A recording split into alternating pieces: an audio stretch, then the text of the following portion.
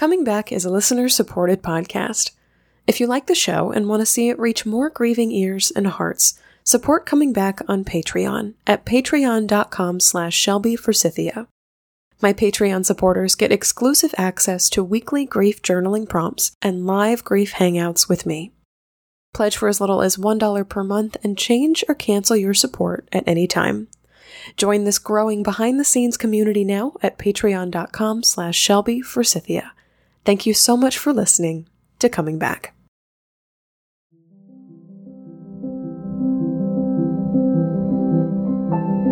Hi there, and welcome to Coming Back, a podcast about coming back to life after death, divorce, diagnosis, and more. On today's show, I'm sitting down with Cole Imperi, a colorful death care professional and dual-certified thanatologist, to talk about grief as a grief professional, what it's like to be religiously promiscuous, and how we can use our bodies as tools to move our grief. Also this week, I'm talking about the torture of reliving final memories and sharing some tips to help you ease the replaying of your own final memories with a loved one who has died. I'm Shelby Forsythia, an intuitive grief guide and coach who speaks, writes, and teaches powerful truths on grief and loss. My mom's death in 2013 set me on the path to becoming a lifelong student of grief, and I use what I learned to equip others with the knowledge to heal and remind them that they are not alone. Because even through grief, we are growing.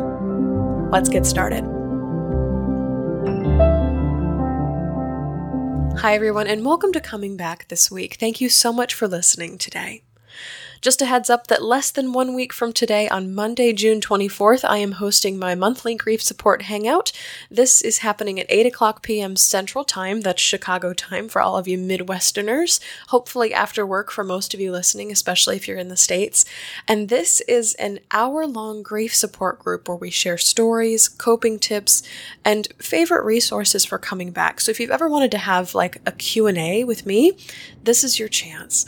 I want to hear how Father's Day was for you, what you're looking forward to or dreading in the summer months, as well as what's been helping you or your grief lately. So join me and your fellow Coming Back listeners for my monthly grief support hangout on Monday, June 24th at 8 p.m. Central Time. All you have to do to join us is pledge to support the podcast at patreon.com/ShelbyForsythia. Any pledge amount over on Patreon will unlock the link to join us live, and you can find that link at patreon.com/ShelbyForsythia in the show notes for this episode. This week, grief growers, I want to talk about our memories, specifically our final memories of a loved one. Whether your last memory of a loved one was seeing them in a casket, watching them walk out your door, or standing beside them as they took their last breath, these memories get lodged in our brains forever, often really, really vividly, as if it were yesterday. And in grief, they can seem to torture us, like they're on replay over and over and over again.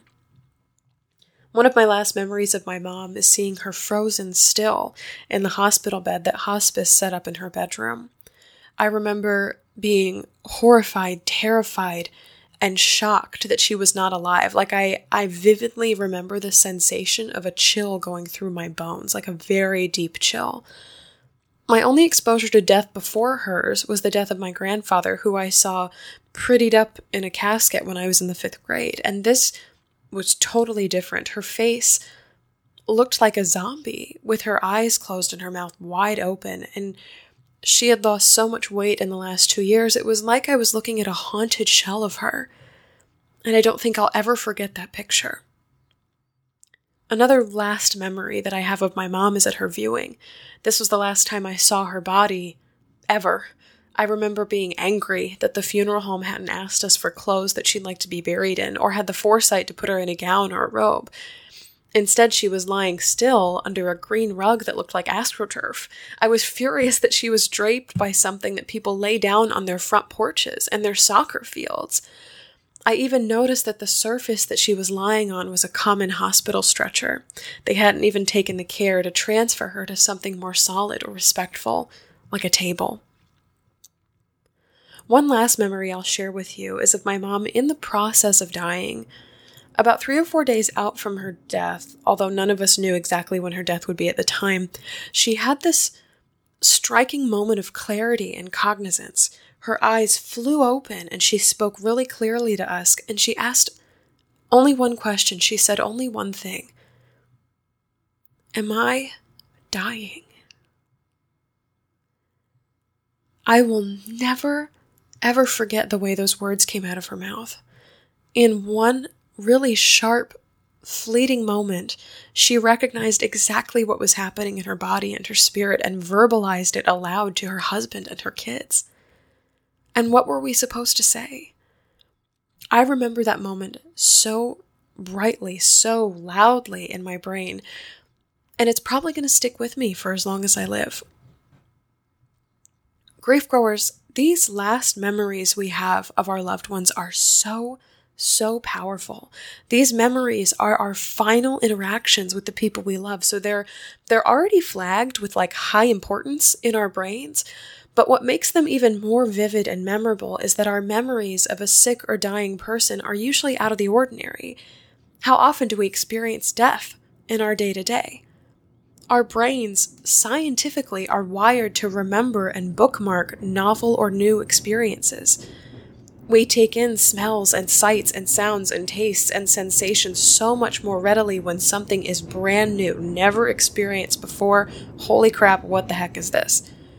Our brains are trained to hold on to our final memories with our loved ones for two reasons. One, because they're very important hallmarks and touchstones in our lives, but also because to our animalistic brains who are trained to keep us alive and to survive, they're like nothing we've ever experienced before. So our brains do this very thorough, thoughtful cataloging of the last moments that we have with our loved ones. And what really sucks, and something a lot of grieving people experience, is this torturous replay of final memories over and over and over again. It's relentless. Last words, last sounds, last visuals, last touches, last everything. Over and over and over and over again. It's like those flashback scenes in movies when somebody remembers an important clue or a key to their backstory, but these flashbacks visit us all the time. And they're out of our control. We're not even looking for them to appear, and they keep showing up. And this is agonizing, grief growers. It disrupts our daily life. It keeps us from sleeping and eating and speaking sometimes. And I know in my own world, it made me feel trapped, like death and dying, and specifically my mom's last words, her dead body, my anger and horror were haunting me. And they were stuck to me like cling film plastered to my forehead. I would relive my mom's death every morning when I woke up, and those memories were the last thing in my brain before I fell asleep. Today I want to offer you some tools for shifting last memories, not discarding or forgetting them by any means, because I don't know if that's possible, but learning to live with them and alongside them. The first tip that I'll share with you this week is to find a friend who remembers your loved one in life. This week, off the mic, I was talking to a woman named Alina, who is a coming back listener from the Netherlands, and she was telling me about how she survived Father's Day this year. Her dad died back in October of 2017, which is a little less than 2 years ago, and of course Father's Day is hard for her.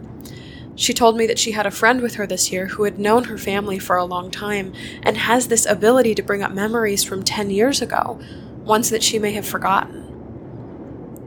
She said that just having him around is helpful because, as she said in her own words, my memories are invested by literally watching him die of sickness. And this is true for my story too. Something that helps me survive my own haunting memories of my mom's death is spending time with people who really knew her in life, pre-cancer, pre-sickness, pre-death. Her sisters, who are my aunts and godmother, my sister, my dad, her church friends, her childhood friends. These people all have memories and stories that I don't know about and remember her vibrant and happy and not dying. Having their memories infused with mine has been such a powerful way to diminish the overwhelming power of her death memories just a little bit. It takes me from this place of only having a small handful of memories to play on a constant loop to having this library of funny stories and mannerisms and events and facial expressions and inside jokes to watch in my head. I challenge you to make a list this week of 5 people who knew your person in life, whether they're coworkers, friends, family, etc., and ask them to share a memory with you. This can be over Facebook Messenger, you can text them, you can show up in person and say something, and you can start to develop this little collection of life memories that exist alongside your death memories. And it can make your death memories seem a little less powerful or all-consuming as a result. The second tip I'll offer you this week is to go back a little further and select a memory that you'd like to pair with this hard final memory. So I'll lay this out a little bit more. In episode 75 of Coming Back, which was called Endless Stories with Jessica Waite, I spoke to Jessica about the death of her husband on a business trip.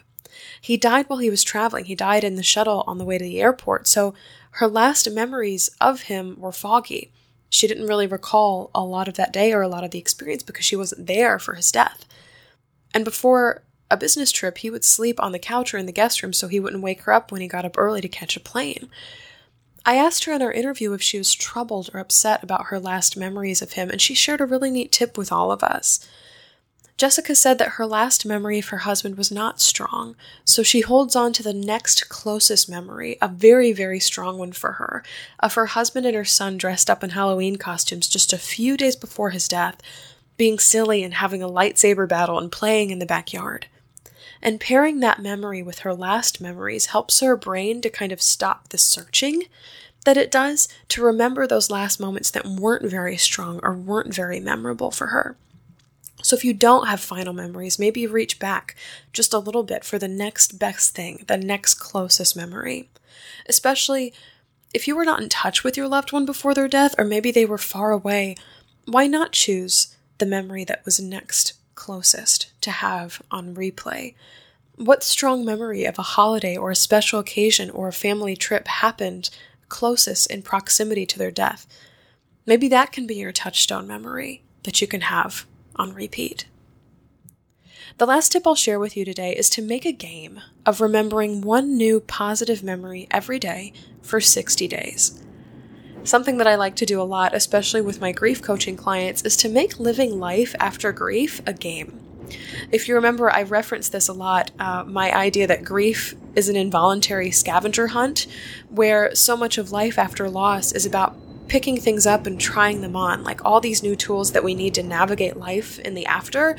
We pick them up, we try them on, we see if they suit us, we keep them if they do, we put them down if they're not. And it changes this pressure that we often feel to find what works for us immediately in the aftermath of loss, to turning it into this game where we get to go on this scavenger hunt of what really works for us now, and the pressure is kind of taken off there.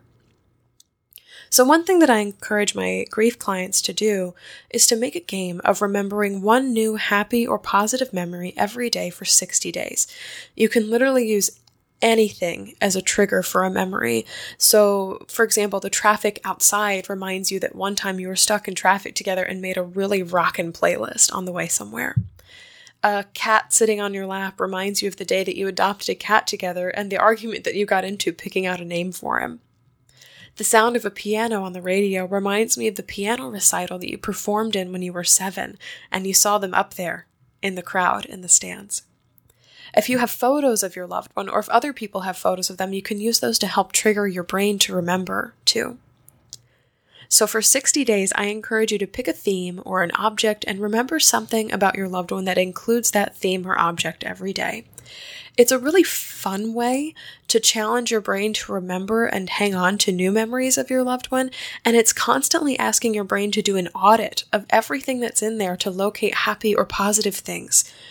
In that way, our brains can rewire in the direction of those memories, those feelings, those experiences, instead of literally wearing a mental groove in your brain that replays these final torturous moments over and over and over again.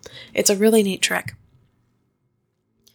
It is not easy to feel like you're haunted, grief growers. I have lived this life of feeling like I'm in a torture chamber with my mom's final memories beating me up to the point of exhaustion.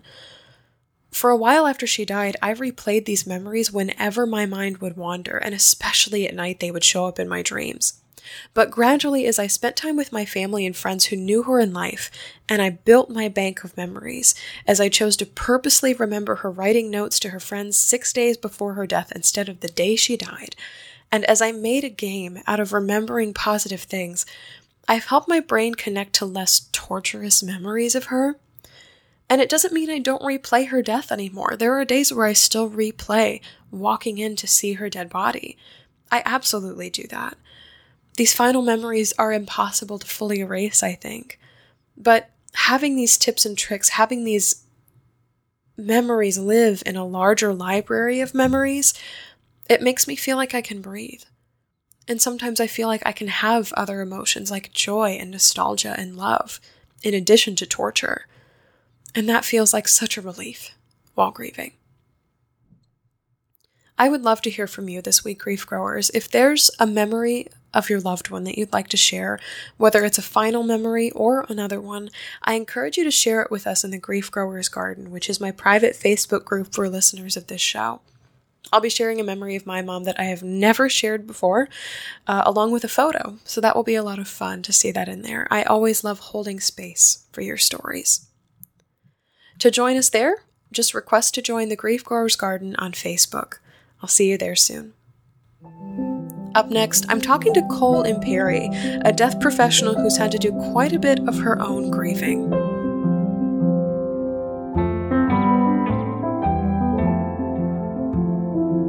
Grief is setting sail, twice, on the 2020 bereavement cruises. To join a boatload of grieving hearts for interactive grief workshops, heart-healing craft projects, circles of hope, and a beautiful candlelit night of remembrance at sea, request more information at comingbackcruise.com. You'll be contacted by the cruise's organizer and previous Coming Back podcast guest, Linda Finley, to hear more about your choice of 2 tropical cruises setting sail in 2020. And when you're ready, she'll help you reserve your spot on board. Bereavement cruise cabins do go quickly, so request more information now at comingbackcruise.com, where grief finds support and community on the open sea. Cole Imperi is a dual-certified thanatologist who's on a mission to improve death and dying in the U.S. before her own demise. She's also a public health educator with a knack for making difficult topics like death, dying, grief, and bereavement accessible and sometimes even exciting. Cole has worked with more than 125 funeral homes, cemeteries, crematories, hospices, and other end-of-life related entities as a consultant over the last decade, and co-owns a data-driven death care improvement company called Dead Ringers. Cole is currently the host of 2 podcasts, Life, Death, and Tarot, and The American Thanatologist, and is working on 2 books. She's also pioneered the field of thanabotany and concepts like shadow loss and lilac days. You can find her work at AmericanThanatologist.com and support her work as an independent thanatologist on her Patreon page. You can also purchase her thanatology and grief-related merchandise, all of which she designed. Well, Cole, I am delighted to have you on the show today because in a weird way, as you said, we are cut from the same cloth. We talk about death, we make gardening metaphors, and we both know that it doesn't take death to constitute a loss. So welcome to Coming Back, and if you could please launch into your loss story. Thank you so much for having me and inviting me into your space.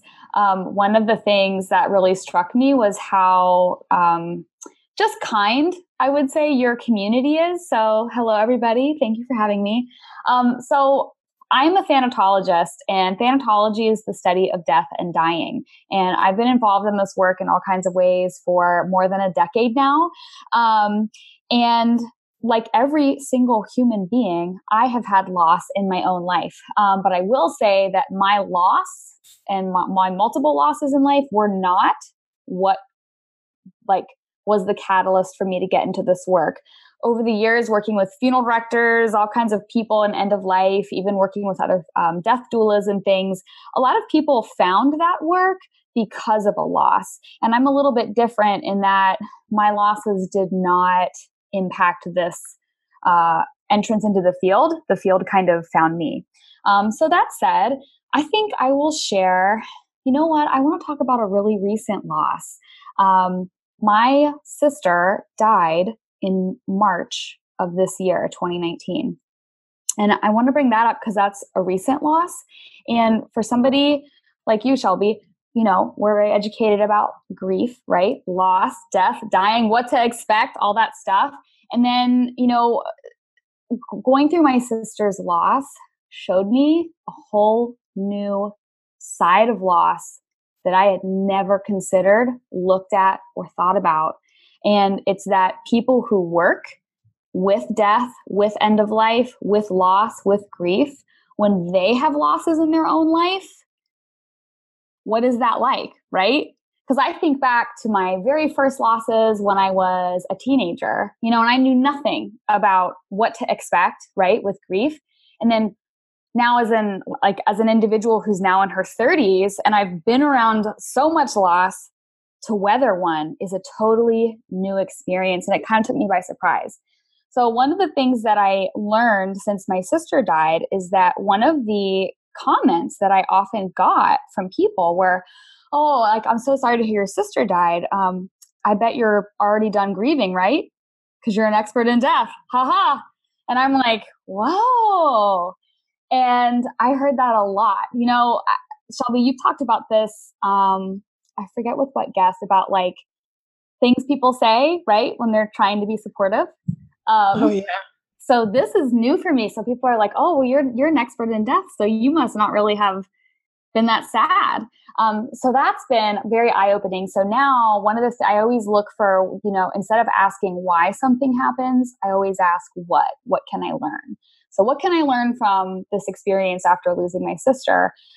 Now, if there's anybody else in my world that works with end of life, death, or dying, and they post or share about a personal loss, I make it a point to super directly make sure to reach out to them, because now I know from going through it that a lot of people make an assumption that if you have an expertise in this area, that you don't grieve as hard.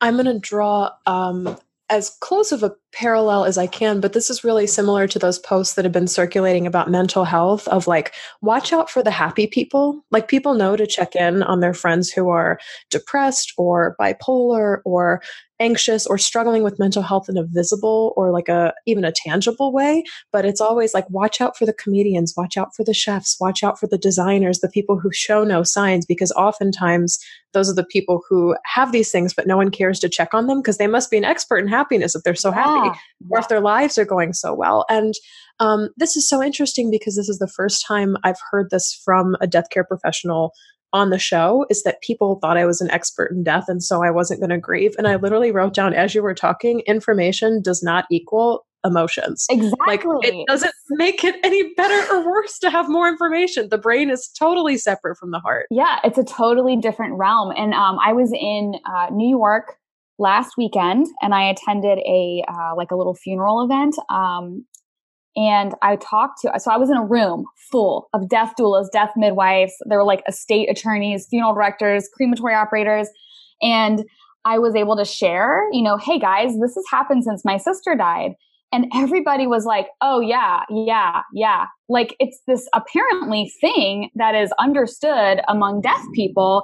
But I mean, I had never heard anybody talk about this. And then all of a sudden, this was like the sort of quote unquote support that I was getting. And it really, honest to God, it like took the breath right out of me, because it's like, it was so unexpected. And so that's been humbling for me, someone who's been in this work for over a decade, to be in a situation where you don't know what to say, I'm just like, whoa.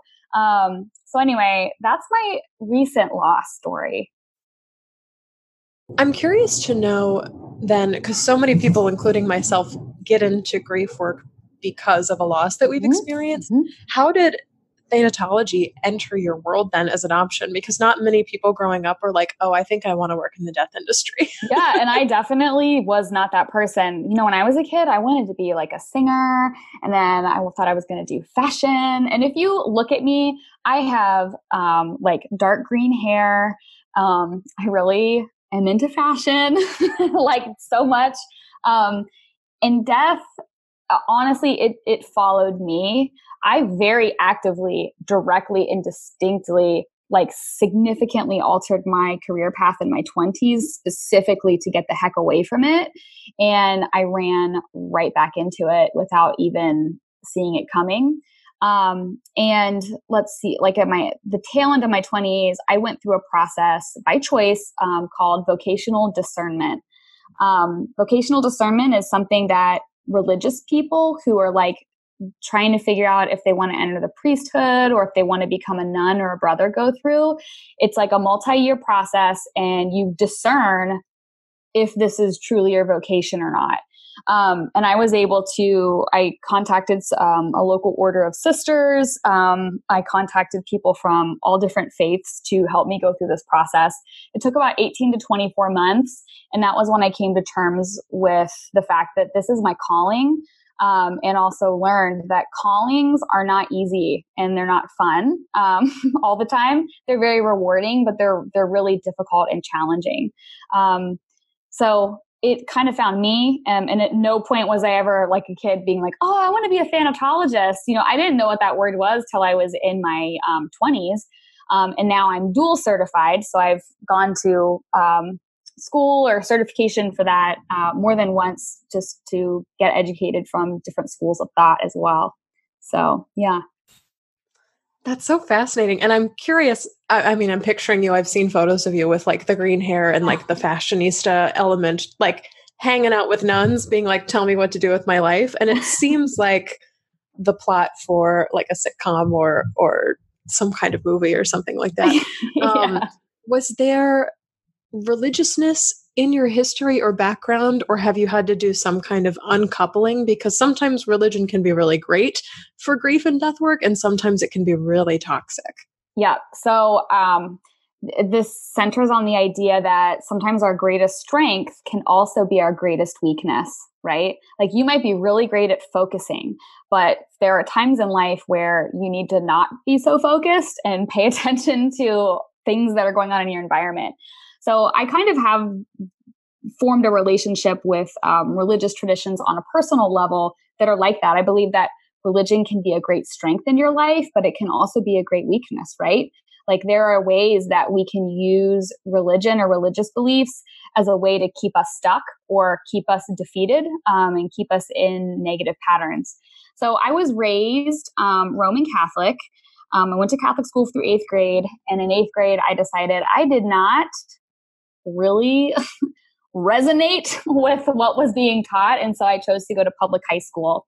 In high school, I sort of became one of the Jewish kids. I went to a public high school that like over 10% of our population was Jewish. And I just fell in with that group and people just thought I was Jewish. And I started to observe Shabbat at like 13 or 14. That's Friday night ritual, light candles, unplug from technology, hang out with each other.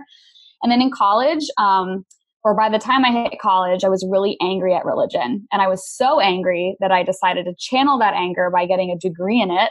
I got my bachelor's is in journalism, and then I also got a degree in Judaic studies. So I learned to read and write biblical Hebrew in college so that I could read the biblical texts in the native language and understand the linguistics of the time. Like I was so angry at religion that I was like gonna be able to speak it. And then after that, I found out that I was Jewish by blood, and this had been kind of withheld in my family, and a DNA test like confirmed that. Many years later, I ended up getting my bat mitzvah done when I was over in Israel, and I got a Hebrew name and all that stuff. But to this day, right now, I would not identify as a religious person. I would identify as spiritual. And I currently am very closely associated with a Buddhist Sangha that is based out of New York City that has a big emphasis on death.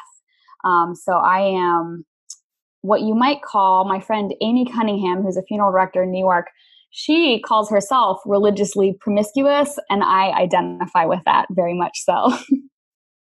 Oh, I love that phrase so much. Yeah, because it kind of, I mean, for lack of better phrasing, it kind of implies like sleeping around with different religions or like trying them on and seeing if they work. And I'm cackling at this idea of, I hated it so much, I decided to get a degree in it. Because Yeah. just like, I'm going to dislike it so much. I'm going to learn everything I can about it. And like the first thing that sprang to my mind are people who do nothing but read like um, political pieces or memoirs or texts or news sources or what have you, and then they just get as educated as they possibly can so they can like turn it around on what they actually believe. Yeah. And at some point I got to the point where I was like, dude, do you want to carry this anger around that you will never be able to do anything with? And then at that point, that was when I really learned about forgiveness, truly. And my work in death over the years has really helped me get to a place with of what I would call presence to all faiths, all belief systems, all religious viewpoints, where I am just so happy to be in the room with it. I don't have to pick it up and carry it home with me. I just love to be with it and around it. So I know that is an experience that I think quite a few people, get to. And also it helps not being 18 years old and angry at religion, but Yeah. And I think that's, I won't say it's an experience that everyone has, because I think some people have, I wouldn't call it the good fortune, but kind of the unrocked experience of having religion constantly throughout their lives. And so I'm like, oh, that must be nice, because I had a massive religious reckoning kind of pre-grief, but then post, I would say pre-grief. Grief is unending, but pre-loss and post-loss, because God takes on a whole different role when someone you love has died. But oh my gosh, that's just so wild. And I love that there are even different sects of Buddhism now that are like, we deal mostly with death. Yes. Yeah. So, and I feel like so much stuff in America, we suck out the good part, which is often also the difficult part, right? Like death. Yoga is a great example of this. All yoga classes traditionally end in shavasana, which translates to corpse pose. And the whole purpose of the system of yoga is to become comfortable with your own death. But we don't teach that here in the US. And the reality is when you are aware of that fact and you engage and go through a whole yoga class, a lot of times it becomes more potent because you are recognizing that interplay with death that we undertake by choice. And I say this as someone who is a yoga teacher. So, yeah. I'm so interested. I'm literally on your website right now, and I'm so interested by the wide umbrella of things that you do. So I'm wondering if you can tell us what people would expect a thanatologist to do and then what you do, because I feel like it's so, the reason I was drawn to it was because it's so eclectic and fun and approachable, as opposed to so much death material that exists in the world that's very dark, and or it's filled with like calla lilies and platitudes. Yes. And that you have neither on your website. Oh, and I'm like, heck no. So. Yeah. So I'm a thanatologist, study of death and dying. The word thanatology itself didn't exist before 1905. So that word had never been used before. So it's an emerging field. And a lot of people that would identify as thanatologists, they tend to be like clinicians. They're academics, they're scholars, they're researchers. I am different in that, and I'm going to tell you this, my mission by the time that I die is to improve the way that we deal with death and dying in the United States in my lifetime by the time that we die. That's what I'm here to do. And so the way that I work with the subject of death is I try to, and have been doing this for over a decade now, develop, test, and put out there ways that we can apply, ways that we can make the process of grief physical. Because that's sometimes the hardest part about grief is you have this like invisible roommate that you have to live with the rest of your life. And it's really hard because we are physical beings to not have a physicality to that. So some of the things that I do a lot of speaking and teaching and lecturing. I have 2 certifications that count for college credit if you need that. There are like I think I can't use the word accredited. It's some weird tech, like approved. So you can become certified in thanatology through me, all online, 22 weeks of education, or certified in death companioning. Here in Cincinnati, I serve my local community as a deaf companion. Deaf companioning is not new. Humans have been helping each other through losses as long as we've been living. And so that's what I do here locally. I also pioneered the field of thanabotany. Thanabotany is the study of how people use plants to deal with death and dying. And I've pioneered a subset of yoga called Thana Yoga, which is yoga is huge and vast. And I created a program. I was very active in the yoga world all throughout my 20s.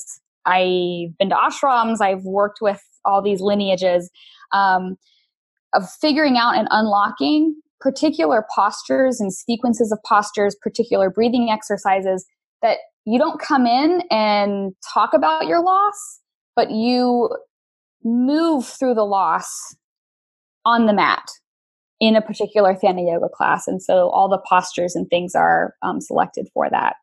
So I know that probably when you look at my stuff, you're like, what the heck is she doing? But it's all in service of my mission to improve the way that we deal with death and dying in my lifetime. And I want to be able to look back and see that I've left behind a body of work that is researched, tested, out there, and something that people can actually apply in their lives. Well, and I love this because I get this. I'm like a very visual brain person, which is funny that I'm doing a podcast because you can't see either of us. But I get the visual of like I'm touching my fingers to my thumbs, like it's tactile. Like all of a sudden, you've given me something to hold on to. Where, for the most part, and you mentioned this as well, grief. We've made grief, especially in the United States, something that lives in our minds or in our hearts and not a physical expression. And so to be able to touch it or move through it on a mat or take some kind of course where you're writing things down or you're interacting with other people, all of a sudden that puts grief into the realm of the physical as opposed to the mental or the ethereal or the spiritual. And you can it becomes sticky, like you can get a grip on it. And it's the coolest thing. And something that's coming to mind right now is Elizabeth Gilbert just released her book, City of Girls, literally last week or the week before. And she's going around the country and doing all these interviews. And something that she consistently brings up is the death of her partner, Rhea, and how that was an inspiration to write something that was extremely lighthearted and fun as a result of experiencing such loss. But she was like, the craziest thing happened in that I've never done this before with any other loss. She's like, I started to dance. Like literally the day after she died, I would put Rhea's iPod or music playlist or whatever it is on shuffle and say, here, you pick the song. And then I would just move my body. She's like, and it wasn't attractive. And sometimes it was a ballad and sometimes it was a rocker and sometimes it was acoustic classical piano. And sometimes it was like screamo emo or whatever it was. And she was like, and I would literally just move the energy of grief out of my body because it is this thing that needs to be moved, geolocated. Yeah. I believe this is informed by my specific, experiences working with the dying and stuff over the years, that grief is actually, yes, it's physical. There's definitely the mental, emotional part, but there's something in our bodies that our bodies need that can really help us move through it. And really help us process it. And sometimes that physicality can just be laying flat on the ground. There is a physicality, a processing that can happen just from laying on the ground. I mean, think about, have you ever laid outside under a tree, just laid there? Oh, yeah. That's physical and that's very moving. So it doesn't mean that you have to go run around the block to have that experience, but the body is a tool that we have to help us move our grief. I absolutely love this. And it's something that comes up in my own grief story as well, because the way that my grief started to move was literally through temper tantrums, and I would shriek and hit things. And I was like, I'm not usually a violent person. And so with the physical death of my mother, I also had to embrace the death of an old identity of being a non-violent or a non-angry person. And I was like, ooh, I'm going to inhabit this now and just let that take over and see what happens. But yeah, I became very physically angry, and not towards other people or living things or animals, but there was a couple of pillows, a wall, and a car that got a lot of beating from me. That was really interesting to watch. And even now I'm kind of fascinated as an observer of my own experience. I'm like, oh, that's really interesting the human needs to hit things when she's grieving. Yep. Like it's, it makes me laugh sometimes, but then at the same time, like when I'm experiencing grief or when I'm stressed, I'm like, okay, where can I physically channel this into? I'm curious, as you talk about death companioning, it sounds like something that's so, now that you've been trained in it, like a run of the mill thing. And so many of us are, I don't want to say lacking in that department, but we don't know we need it almost until it's too late. Like, holy shit, I didn't know I needed to be a companion for this death. And now someone is dying. What do I do? So I'm wondering if you can share some insight for people who are listening, who are maybe in the process of actively companioning someone who's dying, or if they're anticipating that in the future. Yeah. So death companioning is a role that we can take. You can become a death companion to yourself or to other people, even to groups of people, like to communities, to companion people through a loss. And death companions can show up as soon as, like as early as, let's say, diagnosis. Like somebody finds out that they are terminal and then they are like, I need a death companion to help me just sort this out. Death companions can be present all the way from diagnosis, all the way through dying, active dying, death, immediately after a death, post-death. And there's even a subset of death companioning that looks at care of the soul, like long after the person is gone. But most death companions will specialize. So you'll have some death companions that are what are called vigil doulas. That means that they're trained in recognizing, identifying the signs of active death. So they can be in the room with the person as they die, and they become that sort of grounding presence for anyone else that's in the room. And it kind of lets everyone else in the room feel like, okay, Cole's here. She's been around a lot of dying people. So if she's not freaking out, I'm not going to freak out. So that's like a very specific subset of death companioning. A lot of people get into death companioning because of a loss that they had. Like they did it for somebody and they found the immense rewards and the very rewarding experience that comes from it. So you might hear terms like death doula, death midwife, vigil doula. There's even something called an abortion doula in the United States. There's all different types of loss companioning that come along with this. And it varies from doula to doula. There are some death companions who don't want to be around dying people, but they're really, really great at all the advanced planning. And so that's the area that they focus on. This is nothing new. As long as humans have been living, we've been dying. And there's always been people. This is actually a lot of what I researched in my recent fellowship that I completed earlier this year. I was looking at the role of what you might call healers in our communities. And I'm talking about thousands of years ago, even hundreds of years ago. Anytime someone was dying, there's always someone in town that people would know who to call. They'd be like, oh my gosh, so-and-so is taking a turn for the worst. Call Shelby, right?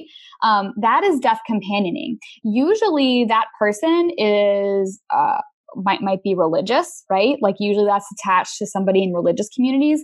But part of why this seems like it's a new thing is because in the United States, it's now really, really common to not live in the city or town that you were born in or that your family resides in.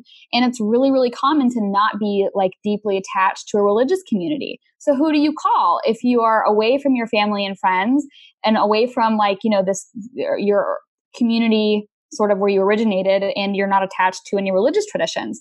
Well, death companions.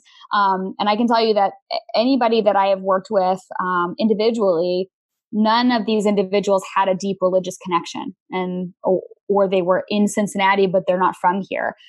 So that's sort of death companioning in a nutshell. They provide non-medical, non-judgmental support. I love this. And it's kind of, I literally just wrote down death companioning as being a rock in the room or the touchstone for everyone else. Mm-hmm. And that's so cool because and so valuable, and anybody can do that. And it's so important because grief is something that literally uproots and unanchors almost all of us, especially if we're going through it for the very first time. And it's like, there is literally no ground underneath my feet. And I have this sense that death companions can be like, well, it's not the same ground that you were on before, but at least I've been here before. And so, yeah, I love this sense of if I'm not freaking out, you don't have to freak out. And that's really helpful. And that's something I saw kind of glimpses of with hospice because they were attuned to signs of death and kind of told us what to look for. And so we could kind of play, I mean, for lack of better phrasing, like a morbid I Spy with my mom and be like, I spy some closed eyes. Yeah. And like kind of as she was getting closer to death, I've never phrased it that way before. So that was really helpful because the whole thing seemed less foreign or scary. Yeah.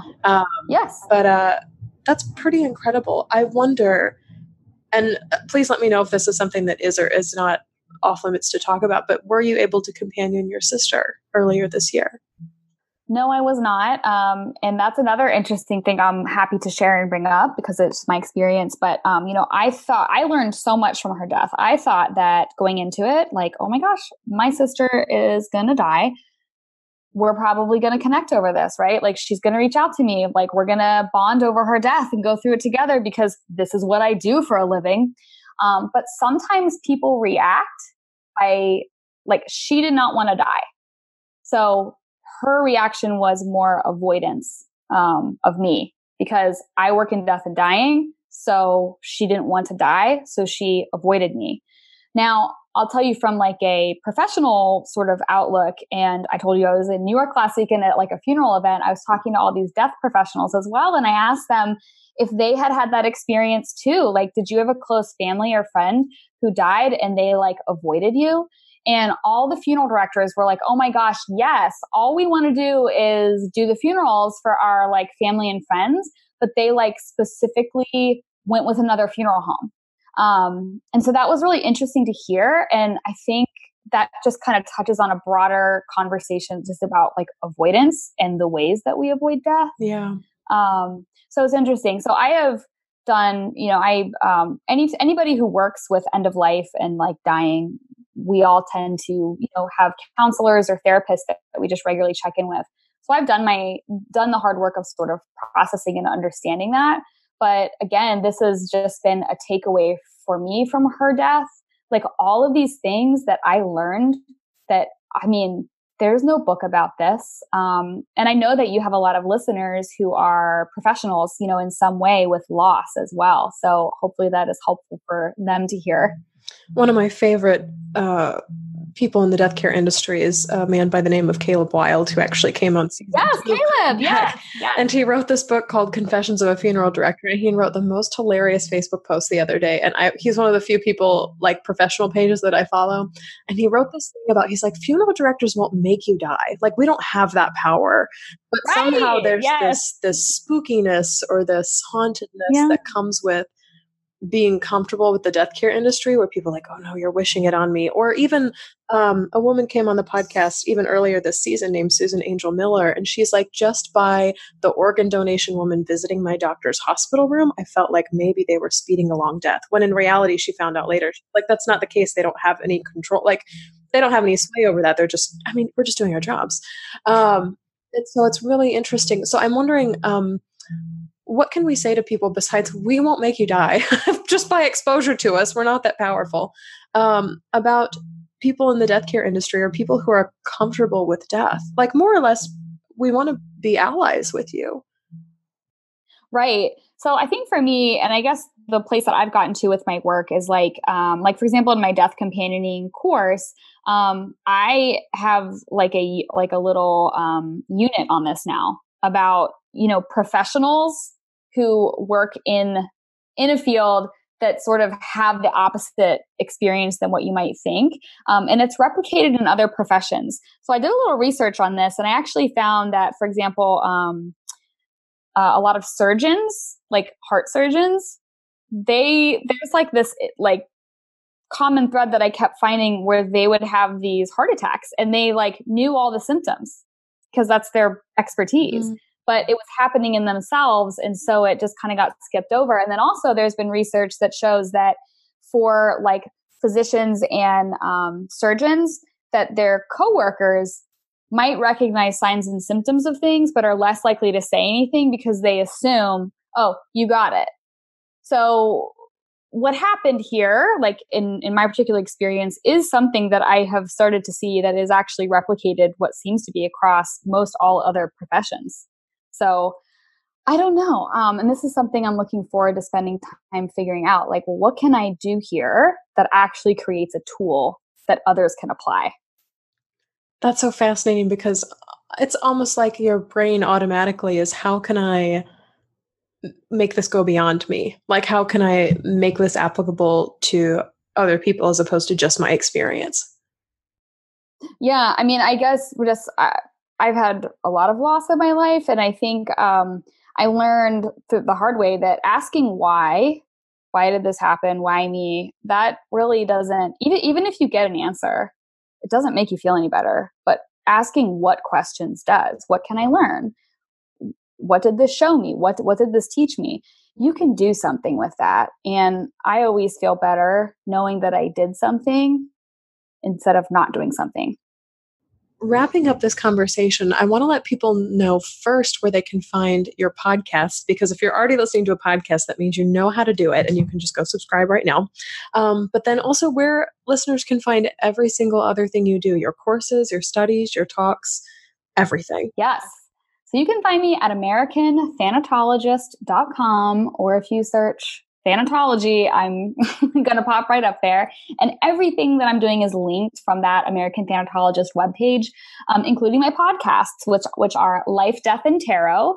And then I have a second podcast called The American Thanatologist as well. And those are like free and available at your convenience. They're so much fun. And podcasts are a great way to let people get to know you without kind of on a mass scale. Like, I don't have to have phone calls with every single person that listens to the show, but if you listen to the podcast, you get a pretty good gist of who I am, my values, my leanings, my slants, and the vocabulary too. Like, what's the vocabulary that we use to talk about grief and loss? And I think that's so much of your work too, is what are the words? Yes. So podcasting is wonderful, and it helps anybody going through a loss feel less alone, as evidenced by your podcast and your work. I love it so much. Well, Cole, I have just been delighted by this conversation, and the life that you bring into death work, I think, is so absolutely refreshing. So thank you for joining us on Coming Back today. Thank you so much. And what a wonderful compliment to receive. I really appreciate it.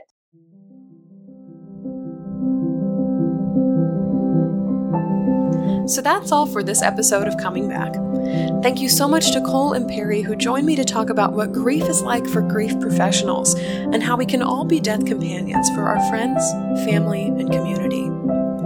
Cole came back by asking what instead of why, and by connecting with other grief professionals to talk about what it's like to grieve in the death care industry. You can find a link to Cole's website where you can find her podcasts, courses, and so much more in the show notes. To keep this little grief podcast going and to receive insider bonuses like weekly grief journaling prompts, podcast swag, and live grief support from me, pledge to support the show at patreon.com/ShelbyForsythia. Our next live grief support hangout is this Monday, June 24th at 8 p.m. Central Time. If you liked what you heard today, subscribe to Coming Back on Apple Podcasts, Spotify, Google Podcasts, or tell a friend about Coming Back, because you never know what someone you love is going through.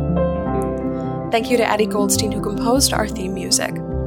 You can find me on Facebook at Shelby Forsythia, Intuitive Grief Guide, Instagram at Shelby Forsythia, or simply shelbyforsythia.com. If you'd like to leave a question or comment for a future show, email me at shelby@shelbyforsythia.com. As always, my dear grief growers, it was beautiful sharing this space and time with you today.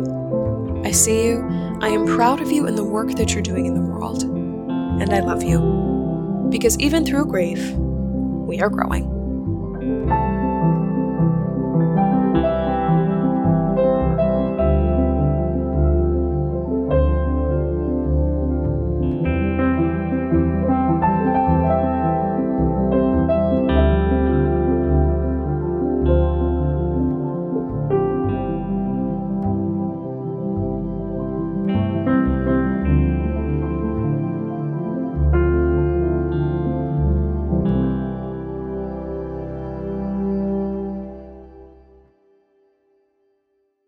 One-on-one grief coaching is a powerful way to sit across from your loss and say, what do you have to teach me?